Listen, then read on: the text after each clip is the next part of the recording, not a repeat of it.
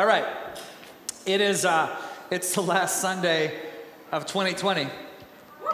Yeah, I knew I'd get that. It's also the third day of Christmas. Now, you remember we were talking about this before, how many Christians throughout the centuries have celebrated Christmastide, like 12 days of Christmas. Now, isn't that super cool? That it's not just an annoying song. It's actually some really sweet tradition behind it. Like 12 days. And I think that's pretty awesome because we just spent the month of December in the mode of Advent, of waiting, and contemplating different shades of waiting. And how then the 25th comes around and it's here, we celebrate. And why should it just end all of a sudden? Like, who says it has to end on the 25th? Who made that? Anyway, so we are going to this morning talk about the incarnation of Jesus Christ. Is that okay? Even though it's after the 25th, because we're still in Christmastide. And we are going to tie this to the difficulty of 2020. And I want to let you know ahead of time, just to map this out, here's what we're going to do. Okay, just so you're with me. I don't usually do this, but I just want to make sure you're with me here. I'm going to throw a whole bunch of scriptures at you this morning from the Old Testament. Talk about a promise. Then I'm going to talk about the incarnation and the fulfillment of that promise. And then after that, I'm going to step on your toes. Okay. Please understand, it's entirely on purpose. Okay. But what if we as your pastors only told you the good stuff? Like you know what I mean? That's really not what we're here for. Sometimes we need to step on toes, and I'm going to start with this right here, okay? God doesn't always want you to be comfortable. Sometimes he has us do hard things. Sometimes he asks us to go through hard things. Sometimes there's seasons of lack. Sometimes there's seasons of sickness. All of these things. And the reason I need to emphasize that as we begin is because we major on the goodness of God here, and we make no apologies for that. The very first of our core beliefs that we preached through, 5 or 6 years ago now, is this: God is a good father. And we firmly believe that and stand by that. But I also know it's possible to take a truth like that and extrapolate things that aren't true. Like, you can get to this whole thing of like, God's a good father. Therefore, he always only wants me to be happy all the time. God's a good father. Therefore, he never ever would have me do a hard thing. But as I look through scripture, I don't see God's people just like rolling and like blessing all the time. Like, they're going through really difficult things. And it starts here. Well, I'm going to start it here. It doesn't start here, but I'm going to start with Moses, okay? Here's Moses in this wonderful conversation he has with God in Exodus 3 and 4. It starts in 3. Here's I did that last time too. Moses says, "Come, this is God to Moses. I will send you to Pharaoh, that you may bring my people, the children of Israel, out of Egypt." But Moses said to God, "Who am I that I should go to Pharaoh and bring the children of Israel out of Egypt?" It's a very good question. We have to picture which Moses we're talking about here. Because it's easy to picture handsome Charlton Heston up there speaking in this wonderful triumphant voice. This is not who we're talking. We're talking about an old man who's a washout and who's full of regret. Moses had been a prince of Egypt, had all this kind of promise, and really, he blew it. He could have done something. I'm sure the hopes of the people were on his shoulders, right? But because of his impatience and because of his rage, he gets exiled from Egypt, and all he does for years and years and years is watch sheep and take them all over the wilderness. And now he's an old man. And all he does all day is gets to watch his sheep and think about how he blew it. This is the man God is saying, "Hey, Moses, I'm sending you to Egypt. Go set my people free." And he's like, "Who am I?" I don't think he's looking for a compliment. But if we were to write the story today as Americans, I think it would go something like this. It would be, he would get a compliment. In fact, he'd get a whole full-blown motivational speech by God. I think if we were to make a movie of it, my guy, Owen Wilson, would be the voice of God. And it would be something like this: "Who are you? You're Moses. What do you mean? And he'd give him, build him up, right? And you feel all warm and cuddly inside, and he realized, this is my special purpose, and he'd go and say, whatever. That's the first thing we do. The second thing is we give all kinds of assurances, okay, tell me I'm not going to get any, Egypt on me. Okay, just at least tell me I'm not going to, tell me, it's not, I'm going to stay, we're going to stay in, good hotels and stuff, right? But at least we'll have good food. At least, God doesn't give him any assurances, except this one. But I will be with you. Did you think this was about you? Dude, this isn't about you. You blew it. I will be with you. This is why you can trust that this is a good plan. I will be with you, even in the midst of lack, even in the midst of all kinds of opposition. I will be with you. Huh? Ah! Moses does it. Now, this refrain, I will be with you, is all over the place in Scripture. All over. So here it is in the Old Testament. I'm just going to throw some scriptures at you, okay? So duck if it comes too close to your head. But here are some. See, here are some. Here's one of Isaac, okay? This is Genesis 20. Sojourn in this land, Isaac, and I will be with you and bless you. For to you and to your offspring I will give all these lands, and I will establish the oath that I swore to Abraham your father. I will be with you, Isaac, just like I was with your daddy. And guess what? His boy comes along, Jacob, and what does God say to him? The Lord said to Jacob, return to the land of your fathers and to your kindred, and I will be with you.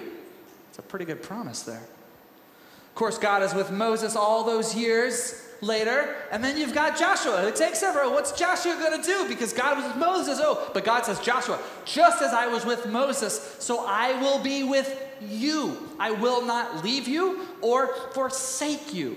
And on throughout the Old Testament, we see it. We see it with Gideon. Gideon, the biggest wuss in the Old Testament, right? God says, here, go deliver your people. And he's like, please, Lord, how can I save Israel? Behold, my clan is the weakest in Manasseh, and I'm the least in my father's house. And the Lord said to him, well, yeah, but I will be with you. It's not on the basis of your greatness or anything. I will be with you, and you will strike the Midianites as one man. You see this. The promise of God's presence is the reason that they prevail. And over again, we see it. We see it also with prophets. We have Jeremiah, who gets appointed as a very young man. The Lord said to me, Jeremiah, do not say I am only a youth. Don't hide behind your age. For to all who I send you, you shall go, and whatever I command you, you shall speak. Do not be afraid of them, for I am with you to deliver you, declares the Lord. And then to all of Israel, over and over again, 2 times here in Isaiah, fear not, for I am with you. Be not dismayed, for I am your God. I will strengthen you. I will help you. I will uphold you with my righteous right hand. Fear not, for I have redeemed you. I have called you by name. You are mine. When you pass through the waters, I will be with you. And through the rivers, they shall not overwhelm you. He is not promising they won't have to go through waters. He is promising his presence in the midst of every situation. Now that's just a sampling, but this theme permeates Scripture. There's a Bible scholar named Everett Fox who looked at that first conversation of Moses at the burning bush. And I don't know if you remember this part. I don't even have the scripture here, but when he asks God, well, what's your name? Because he says, when I go there, Pharaoh's going to want to know, what's this God's name? And God tells him, I am. Tell him, I am sent you. And scholars have puzzled over that thing, that meaning. A lot of times we say, I am that I am. And it's been this whoa, deep thing that the Lord said. Well, some of these scholars, started by this man, Everett Fox, have suggested this. That by the context of that conversation, and because of the common refrain, maybe that statement, I am, wasn't so much about the existence of God, but about the presence of God. In other words, maybe it's not so much I exist, but I am here. Now, I'm not a Hebrew scholar, but I think this is a strong possibility. Do you know why? Because it mirrors the incarnation so perfectly. See, we get to Christmas here. You remember when the angel appears to Joseph and he says, Mary's going to conceive and it's going to be a miracle. And then he tells him this, and he's referring back to the prophecy of Isaiah. Here's what he tells Joseph. He says, behold, the virgin shall conceive and bear a son, and they shall call his name Emmanuel, which means...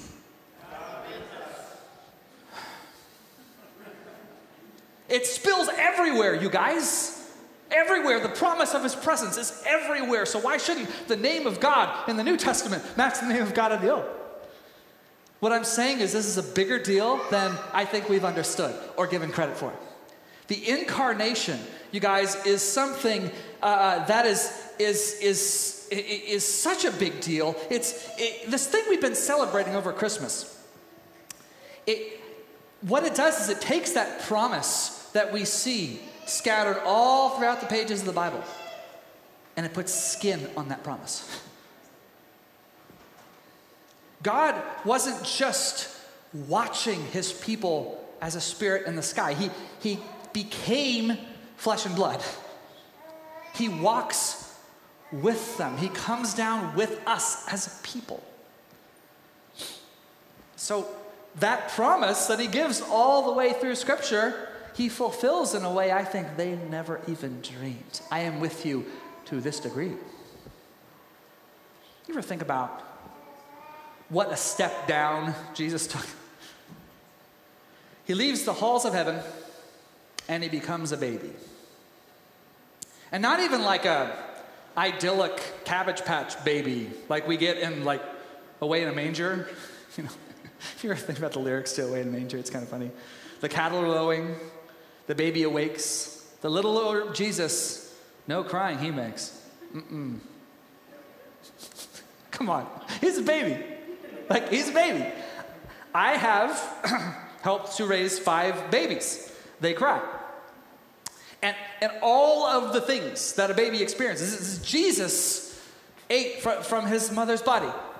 Jesus soiled his diapers. Jesus probably kept his parents up at night with his incessant screaming. Like, it's just it, right? And he grows a boy, and he was probably, run around singing these irritating songs, driving his parents crazy, because that's what little boys do, allegedly. Not mine. Jesus had to go through puberty. You ever think about that? His voice drops. He doesn't know what to do. He's super awkward and a little bit angsty. Jesus becomes a man. He becomes a man. He's dealing with everything that we deal with. He's getting splinters from the wood he's working with. He's having to deal with sweat and blood and body odor and exhaustion and temptation. Every way that Jesus was tempted, you and I were tempted. You know what that means? That means Jesus experienced sexual temptation. Is it even okay to say that? Oh, he's so holy. I know! It's good theology, though. That is the degree to which he's with us. Not just hovering above us in some other realm, but he chose to come and be one of us, to show us his commitment to, wow. And he was so committed that in that body, he was arrested, and in that body, he was tortured, and in that body, he was killed, and in that body, he rose again. The incarnation set up the crucifixion, the resurrection. But it didn't just do that. It also put a seal on God's promise to accompany you and me through whatever we encounter. Are you with me? When Jesus ascended into heaven, he gave his followers one last message. Here's the very last thing he told them, okay? Right here. Go therefore and make disciples of all nations, baptizing them in the name of the Father and of the Son and the Holy Spirit, teaching them to observe all that I've commanded you. And behold, I am with you always to the end of the age. He sends his Spirit to dwell with us in a way that's far more profound and far more personal than even they had in the heroes of old had in the Old Testament. His presence continues on. What does this mean for us? Well, I think it means that whatever we encounter, we have him. And therefore, as Paul says in Romans 8, all things work together for our good. Because he's here. Because he's not far away, but he's very, very close. Even the scary things, even the really, really hard years that everything seems out of control, even 2020 can work for our good. You see that? Now, what if we actually believed this? I was thinking about this. Like, not just believed it in our heads, but in a deeper way. Like, what if we truly latched onto this? What difference would it make? I think one of the things it would do is it would make us better at going through suffering. Because I don't know about you, but suffering's hard. And I don't think that we're very good at it. Consider the Apostle Paul for a second. This is a man who knew how to suffer. Paul remember when he read his resume to everybody, and he's like, man, I was, born a Hebrew, circumcised on the 8th day, went to Pharisee school, graduated with honors from Pharisee school, like all that stuff. And he also had a resume of suffering. Here's his suffering resume. 5 times I received at the hands of the Jews the 40 lashes less one. And he's talking about the Jewish religious authorities, the Pharisees and the Sadducees, the scribes. 5 times he got 39 lashes from them. That's a big deal because conventional wisdom of the day suggested that 40 lashes would kill a person, so they would give him 39.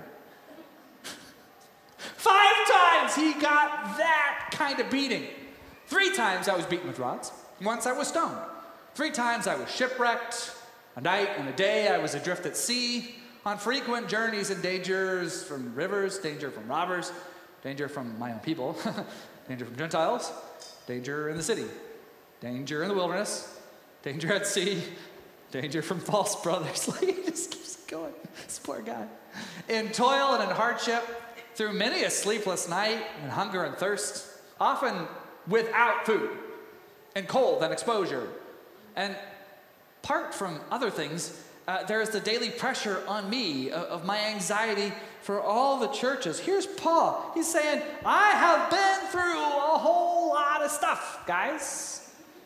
But what does he do? He just kind of keeps going. Hey, I was thrown out of that town. That's a bummer. Here, let's go preach the gospel in this one. How? I want to do that, Guys, I've experienced some suffering in my day. I've gone through some hard stuff, and I know you guys have too. I don't know anything about this, though, There's a level I just don't understand. Real persecution? I don't understand. I don't think most of us understand that unless you've lived with our friends in communist Cuba or China or these places. Well, I've been to these places and listened to the stories and listened to how people somehow remain faithful in the midst of actual physical, grueling suffering and threats and intimidation and murder and imprisonment and all of these things. And I'm baffled by that. And I know it's not like we're in a perfect situation even here, but we enjoy so many freedoms, guys, that sometimes we take for granted.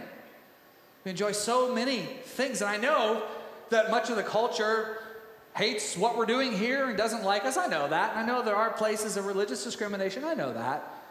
But I don't dare want to call that persecution. I feel it's kind of a slap in the face of Paul, and our friends who have actually experienced this kind of thing. I, however, will say this. If we do someday have to experience persecution, I want to do it like this guy. If we do, I hope we can all do it like this guy. I'll tell this story. Remember Philippi? Here's the story. Paul goes to this town called Philippi, and it's a Roman colony. Now, all of this is in the Roman Empire, but being in Philippi was like being in Rome itself. This meant, it was already an upper crust place. They had great culture, literature, art. It was a great place to be, and most of all, they loved them some Rome. And if you were, you're born there, you're automatically a Roman citizen, and Roman citizenship was praised really highly. So this was the place to be. Now here's Paul, who is a Roman citizen, in addition to being a Jew, and he gets this divine call to go to Macedonia, to this town of Philippi. So he goes, and he starts a church with all these ladies that meet down and have this little Bible study. So he starts this church, and he's ministering, and amazing things are happening, and then suddenly he's arrested. Him and Silas. And they're taken to the magistrates there. And the magistrates hear these charges, and they say, oh, dude, this is on now. And they beat them within an inch of their life. That night, Paul and Silas are in stocks at midnight in a dungeon. And what do we find them doing? Not sending emails to their lawyers. Not organizing a march. We find them singing praise to Jesus Christ. You're a good, good Father. The song's echoing down the hallway. How could you have such joy in the middle of that? Well, then suddenly an earthquake comes and everything shakes and their chains break and they're free and they're about to go, but there's the jailer who's freaking out, and they say, hey, like he's about to kill himself. This is like, and he says, don't do that, we're right here. And the man falls on his knees and says, what do I need to do to be saved? And they say, we got just the guy to meet. And that night, the jailer and his entire family meets Jesus Christ and is baptized. The next morning, the magistrates come, and they're like, what's going on? And here's Paul, out of his stocks. He goes, hey, guys, I'm a Roman citizen, and you guys just beat me without cause. And they freak out because they know they've done something way illegal. And then they're all of a sudden nice to him and ask him to leave, and everything in the story ends. Crazy story. But here's the thing that I've just never been able to shake. Maybe you've thought of this too. Why didn't Paul tell them he was a Roman before they beat him? He did that in a couple other places.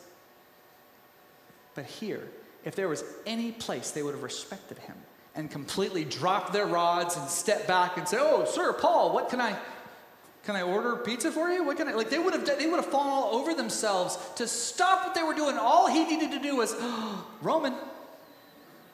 Hi, Roman. Roman! That's it. He didn't. I don't know why. But I have a theory. I have a theory that God nudged him. I have a theory that God nudged him and said, there's something really difficult that I need you to do. Don't tell him. Maybe he did. Maybe he even explained it. Maybe he said, listen, there's a jailer, his wife and children that I desperately love. Maybe he said, Paul, I want the church in Philippi and the church throughout the ages to be able to look at your example of how to rejoice in the middle of suffering. But I need you to go through this, son. Whatever the case, Paul's example shows us that all things work together for good for those who love him and are called according to his purposes. You see, if you believe that he really is with you, this changes everything. And I know we can believe it up here, but what about in here? What about in here? And here's where I fear I'm going to step on some toes. But you guys, 2020 has been an incredibly hard year for a lot of people. I get it. And it's led many to the brink of despair. And we, well, as Jesus people, we have the same hope of his presence. Like, we carry him with us. But all too often, I have seen the people of God this year let the sorrow get in the way of him. You know? Like, let the fears get in the way. You know when the psalmist talks about, like, magnify the Lord with me? I love that term, magnify. And now it makes me think of, like, how we make things bigger on our phones. You know, we magnify. Magnify, like, make him bigger. What I've seen a lot of times this year is our tendency to make the bad news bigger, or to make our concerns bigger. And suddenly we forget that he's with us. And because he's with us, all things work together for good. And it's very troubling. You guys, I've said this many times. As children of the Most High God, you have permission to lament. You have permission to call out to the Lord and to say, I am struggling. You have permission to ask him, why, God?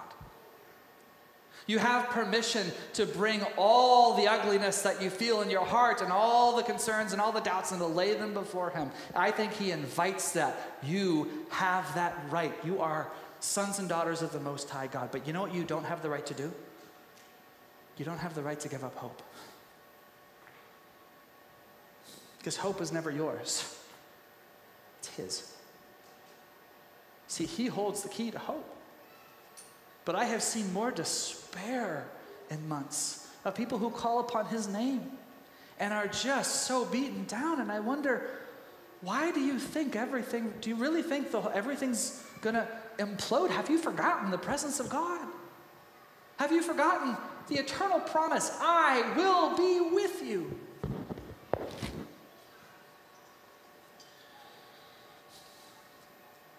All things work together. But Pastor Jason, you don't have to call me pastor. It's okay. Just call me whatever. What about the global pandemic?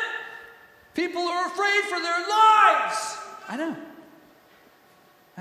So in the midst of that, we don't despair because he is with us. But what about we're in a pandemic and people are afraid for their livelihoods? I know. Yeah. In the middle of it all, we don't despair because he is with us. But what about the loss of civil liberties? I know. In the midst of it, we don't despair because he's with us.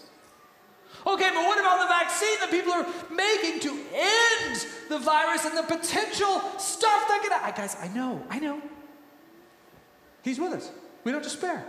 What are we not getting here? Okay. You ready? Pull your toes in. But Pastor Jason, what about President Trump? Guys, we don't despair because he's with us. If he's president and you're worried about that, don't despair because he is with us. Okay, but what about President Trump not being president anymore? What about President Biden? Pastor Jason, You guys, we do not despair because he is with us. Are you with me? Because I don't know how. One thing will come up and then it's all done. Everything's going to be done. No, it's not. Have you forgotten that the kingdom of God has been growing and growing? And there have been so many thousands and thousands of leaders and so many governments and so many sicknesses. And all of these things have blown through human history. And yet here we are because Jesus Christ is our King. And all of these things that have hit, I don't pretend that they're not big deals. And I know we have different concerns, obviously, because I'm expressing different sides of these different issues. And I know people have different concerns all the way across the board, but whatever they are, they do not eclipse the reality of the incarnation and the continued presence of Jesus in our lives. And as Jesus people, we must sink our toes into his hope. We must. Because the world desperately needs that hope. And if we go along with all the concerns and continue to magnify, but what about this? What about this scandal? You guys, he's with us. Maybe we should all just take a step back from it. Take a step back from the bad news and just remember, hey, it's taken us this far. I have been one that this has been a difficult thing for in different times. I remember I was very much feeling despair last fall. And it wasn't because of any of these things. It was because I was going to Cuba with Pastor Joshua and with a whole bunch of people, and this big event was happening, and I was feeling so very empty because we had just lost Janae. And it had been a few months, but in dealing with her loss to cancer, she's only 42, I think, and how much we all loved her, and we're crying out for her healing. And I was just working that out with the Lord, and I had just reached this low point of like, God, why didn't you heal Janae? Like, we're all crying out for her healing, right? People literally all over the world. And you didn't, and we lost her. I know it's a bit ironic because I had just put out a book months earlier about dealing with unanswered prayer. But I had to go and learn it all over again. What do we do with unanswered prayer? So I'm at this low point. Here we are going to do this big ministry time. And you know what I was dealing with? I was dealing with doubt. Like, do you hear us? Do you have the power to intervene? I say you do, but do I still believe that? And what happens from here? Because when people sometimes get here, like, is my faith just going to somehow, slip away? And I was at this place, and here we are in Havana, Cuba. And we're going to the Karl Marx Theater.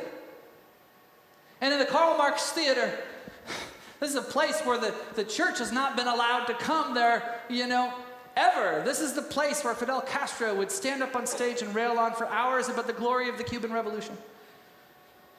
And his regime had been so violent and so oppressive to the church.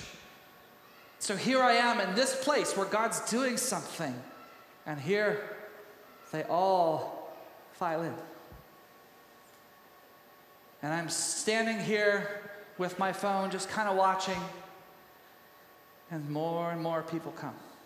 And the music starts. And I see these people who have legitimately suffered very real persecution. Pastors disappearing, being beaten, being threatened, never allowed any standing at all in the culture, constantly being suppressed. And here they are for the first time, able to come into this hall. And their eyes are filled with tears, and they're weeping, and they got their phones, and they're turning like this. They cannot believe that they are allowed in this place to be able to sing praise to Jesus Christ. And I always remember that they sang this song. I'm going to have the worship team come up because they played it this morning. I've seen you move the mountains, and I believe I'll see you do it again. And these who have held on for so long to this little thread of hope that maybe someday God would step in, like maybe something would happen. Maybe he would make all this work to good. And I saw them worshiping after they had dealt with so much pain that I can't even imagine. And something broke in my heart. Something God did, he did a healing work here. Because sometimes the only way to see it is to see suffering people holding on to the goodness of Jesus Christ. And I saw that, and I thought, you know what? I don't know what the answer is. I don't know why God didn't heal Janae, but I know that all things work together for good. And I know that in the midst of this, he is with me. And this is where we find ourselves. He is with us. Do you believe that all things work together for good? I believe, here's what I think. I think God's going to make some beautiful things out of a really bad year. You know, a couple of things I think are going to happen. Here's what I could be wrong on this. Here's one thing. I really believe this is going to happen. I believe that we have a similar thing as the children of Israel had. Remember when they were crying out for quail? And the God's like, fine, here, take quail. And they like gorge themselves on it. That's kind of what I think about isolation and entertainment. I think 2020, people are like, yeah, I don't want people. I just want to be entertained and watch endless Netflix. And I think everybody's gorged themselves on endless viewing and on endless entertainment and endless consuming. And I think as the doors begin to open, that hunger for something real, like I'm so tired of sugar, I want the real thing. I want family, I want relationship, I want things that matter. I think we're going to see people return to God who walked away from him. I think we're going to see people returning to relationship and community that had rejected and walked away. I firmly believe that. I think God is he's going to take all of that hunger and all of that ache, and he's going to do something beautiful. Even though it's been a hard year, that he's going to turn it for good. But even if that happens, even if that doesn't happen, he will find a way to redeem the hard stuff. He will. Do you know why? Because he's here. Because he's here in our midst, and that's what he does. I'm not sure God knows how to be in a place without redeeming it. This is just what Jesus does. He comes in, he starts cleaning stuff up. He comes in and starts healing. Imagine Jesus in a hospital. Imagine telling Jesus, don't touch anyone. He couldn't even help himself when he was out there. There's like somebody coming and cries out for healing, and he's like, okay, fine, don't tell anybody. Like, this is him. This is what he does. He redeems things, and he's in our midst. Do you think he will not redeem this temporal situation? Do you think he will not redeem this difficult year? Friends, he will, because that's what he does. Do you believe it? Then I want to invite you to embrace hope. Embrace the hope of Jesus Christ. Be the people of Jesus who remember him and who magnify him, who enlarge him. Be those people. Can we sing this song together?